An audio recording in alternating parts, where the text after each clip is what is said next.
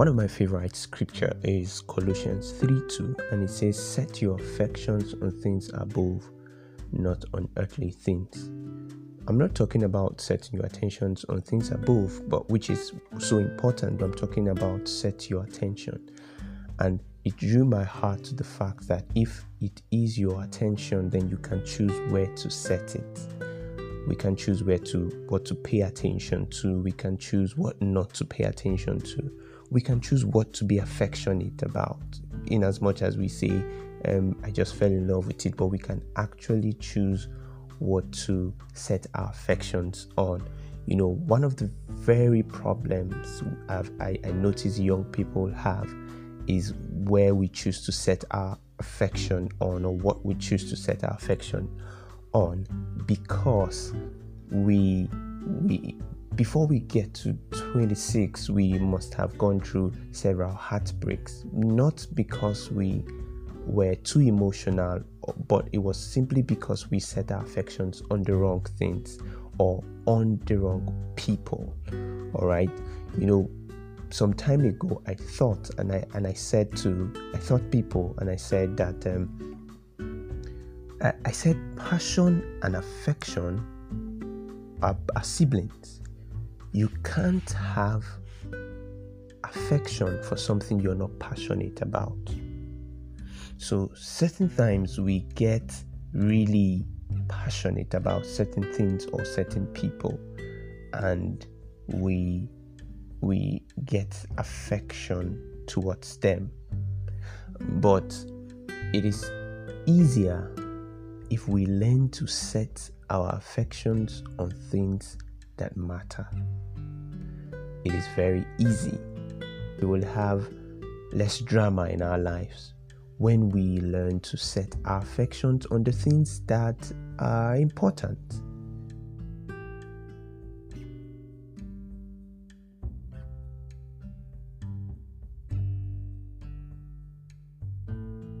My name is Amechi, and I'm the anchor of Voice of Eden.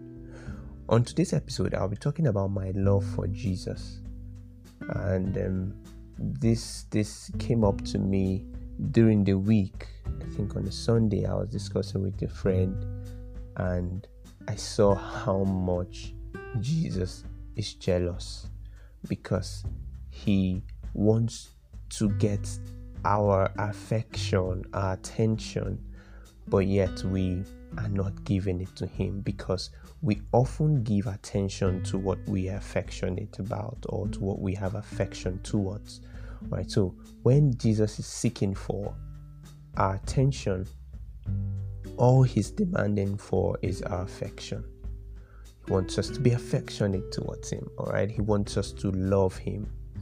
I said during my write-up that everything we do, God wants to be involved in it. And I said everything. Because when he's involved in it, then we can learn not to do the wrong things that we have in our head to do. Jesus wants to be the most important person in our entire world. That's why scripture said, you can't follow me except you're willing to leave father, mother, brother, sister. These things tend to be the most important thing in a man's life, family. So Jesus was not saying you would have to deny your family or leave them. No, he's saying I would have to become the most important person in your entire life. Not your father, not your mother, not your siblings. Me, I'll have to become the most important person in your life. Whatever takes the place of God in the life of a Christian, God will fight it. Whatever wants to replace Jesus in your life, he would fight it. It doesn't matter if it's your relationship. It doesn't matter if it's your child. It doesn't matter if it's your job. If he has given it to you and it is contending with his place in your life, he has no choice but to fight it. So I said Jesus is quite jealous. He's really jealous. His sacrifice, the love he has shown towards every one of us. He wants to see us become everything he has said we would become by loving on him, showing him that he is the most important person in our entire world. I would say this again, nothing, absolutely nothing should come before God. Absolutely nothing. So do an inventory and check your life. What is existing in your life that has taken the place of God? Is it your job? Do you have more time for your job and less time for Jesus? You wake up very early and leave the house, and then you don't say a word to Him. You don't say hello, hi. You don't pray. You don't thank Him for the air you breathe. You don't thank Him for that night. You just get up and go out. And then the only time you find time to pray is maybe when you pray in the office. But Jesus wants to be important to you. He doesn't just want to be a Sunday regular relationship guy. He wants to be important to you. I don't know how else to portray or stress this point, but He wants to matter to you. He wants to be important to you. Yes, He wants to. During the week, I think the Holy Spirit ministered to my heart, and He said, we often say Christianity is not a religion, and that's true. Christianity is a life, it's not a religion, but there is religion in Christianity. In fact, for you to make it a life, you have to start with religion. You have to tell yourself, I'll wake up every morning to pray. I'll wake up every morning and give Him 5 minutes of my time or 30 minutes of my time just to study. I'll wake up by 6 every time. I'll do this by 4 every time. That religion, that standard, that measures you set around your life would in turn make you live the life. All right? That religion you set around will make you eventually start living the life. So religion is part of Christianity, or is in Christianity, even though Christianity is a lifestyle. So I think we should build our love with Jesus.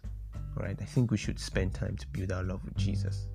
All right, I'll run for a short break. I'll catch my breath and I'll come right back.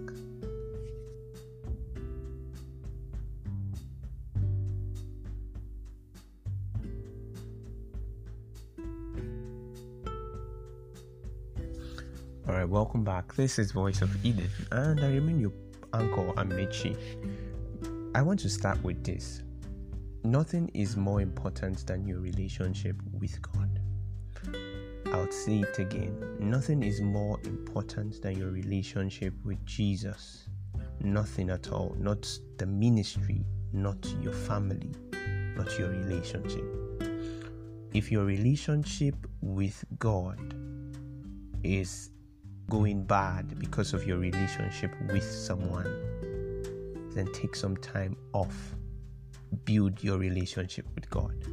If your relationship with God is going bad because of your relationship with the ministry, then take some time off and build your relationship back with God.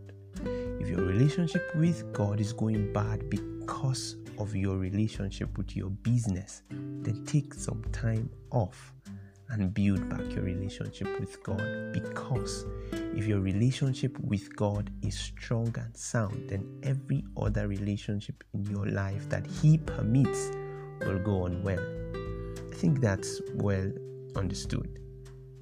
So, with that said, I just want us to understand, like I said, Jesus wants to be the number one person in our entire lives. All right, wherever you go, whatever you do, He doesn't want anything to take His place in your life. In fact, nothing will satisfy you as much as He will. So if you think your husband right now would satisfy you better, or will make you feel loved and not lonely, then you may be giving Him a lot of responsibility to handle, because He can't truly handle all of that. Jesus is the only one who can truly satisfy any man, not your wife, not your husband, not your job, not the ministry. He's the only person that can truly satisfy and give you true happiness and joy. So why not spend time to build your relationship with Him? The closer a relationship gets, the more intimate, or the more intimate the relationship is most likely going to get. And the closer you get with someone, the higher the tendency of that person hurting you or breaking your heart, because you are now close to this person. So every little thing the person does can get to you and make you feel bad. And I want to relate that to our relationship with Jesus. I learned that there are 5 levels of relationship with Jesus, and I'll explain each one of them very soon. But I want us to understand that Jesus wants us to get so close to him that we become intimate with him. He wants us to get really close, and then we become intimate with him. He doesn't want to relate to us from afar. He doesn't want to be one of those things in our lives, because right now, if you check and be very sincere, you find out that Jesus is one of those things in your life, and maybe not the most important thing in your life right now. You are not thinking about him. All right, in a whole day, you may not find time to think about him, or let's say you may give him 5 minutes of your time just thinking about him, and then you have other things to think about. So he's one of those things in your life and not the main thing in your life. But he doesn't want that to be the nature of your relationship or our relationship with him. He wants to eventually become the most important thing and the number one thing in our life. So the first level of relationship with Jesus is the stranger.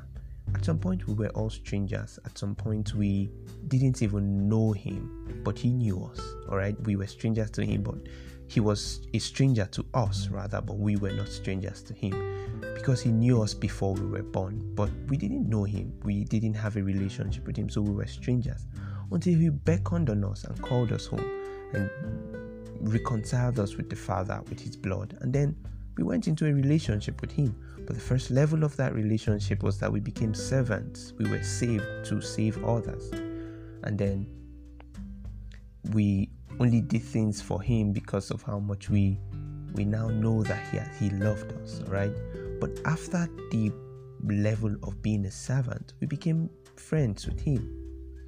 Scripture said in John 15:15, I no longer call you servants, because the servant doesn't know what his master is doing, but I call you friends, because everything the Father has taught me, I've made known to you. So your friendship, you become a friend by the level of things you know. You become a friend by revelation. So a servant doesn't know as much as a friend does, because a friend, things are being revealed to a friend. That's the second level of relating with Jesus. He begins to reveal things to you. He begins to tell you things. He can trust you with details.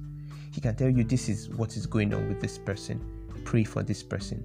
This is what is going on in this organization. Can you tell this person or pray for this organization? So that is the level of friendship.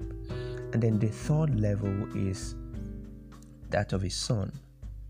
All right, you become a son by your level of responsibility. Become a son by a level of responsibility. I've mentioned strangers, I've mentioned servant, I've mentioned friend, and I've mentioned son.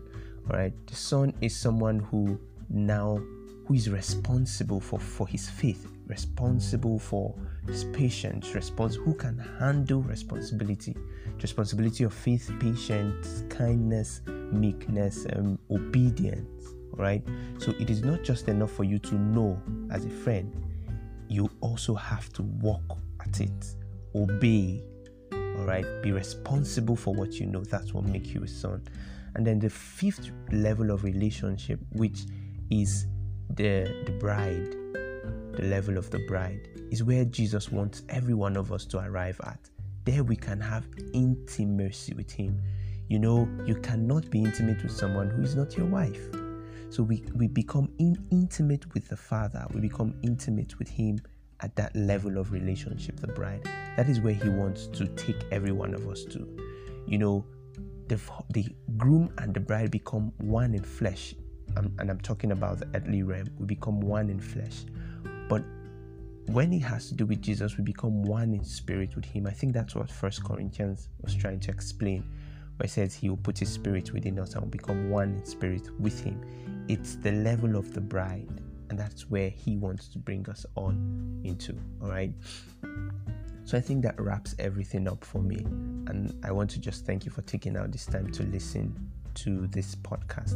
But take out time to build your relationship with Jesus. Don't just stop at being a friend or stop at being a son. Also work on your relationship until you become a bride. Spend time with him. That's what qualifies you to become a bride. Quality time, intimate time with Jesus. And then you find out that you are not just a son, you are now his bride. All right, so thank you so much and have an amazing rest of the week. But before I go, I would always like to say this: within your confine, have a picture of life big.